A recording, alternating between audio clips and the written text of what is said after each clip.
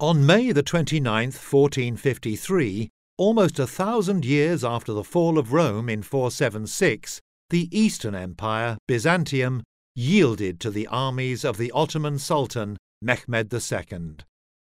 The Byzantine Empire had never recovered from the conquest of 1204, when the city of Constantinople was ravaged.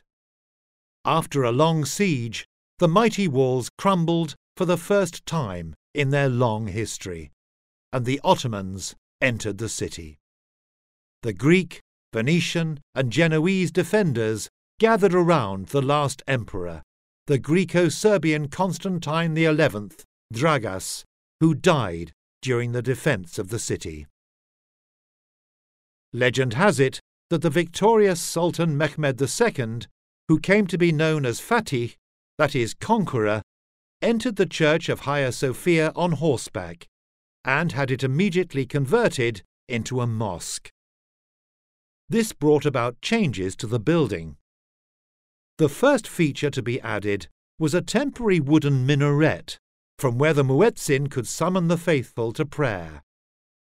Other changes included the installation of Islamic mosque furnishings to replace the church fittings.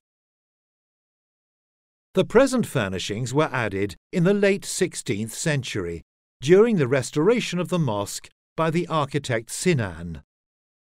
The most important is the mihrab, the highly decorated arched structure inside the apse.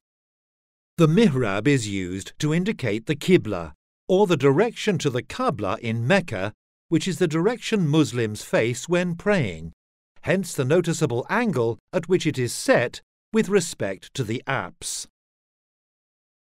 The raised pulpit-like structure on our right is the minbar. This is where the imam delivers his sermons or speeches and leads the prayers. Behind us, opposite the minbar, is a structure built in the classical Ottoman style. This is the Mezzuin's Lodge. Similar to the mihrab, it also faces the Kaaba in Mecca. The muezzin stands on top of this lodge during prayer. Looking to the left, we see, in the northeast corner niche, a structure raised on slender columns. This was a loge built by the Fossati brothers for Sultan Abdulmejid. Here the Sultan could attend prayer in privacy. This function closely corresponded to that of the Byzantine imperial loge. In the manner typical of 19th century architectural practice, the Fossatis fused different styles, as evidenced by the Byzantine-style columns and parapets decorated with stylized late Ottoman ornamentation. During the same renovation, the Fossatis added the large chandeliers in the nave. They also added these circular plaques with calligraphic inscriptions with the names of Allah, the Prophet Muhammad, grandsons of Muhammad, and the first four caliphs, who were the medieval Islamic leaders and rulers. Each of these plaques has a diameter of 7.5 meters. They were written by İzzet Efendi, a prominent Ottoman calligrapher.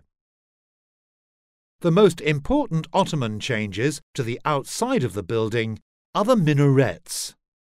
The minarets will be explained in the next stop of our tour, using a three-dimensional model.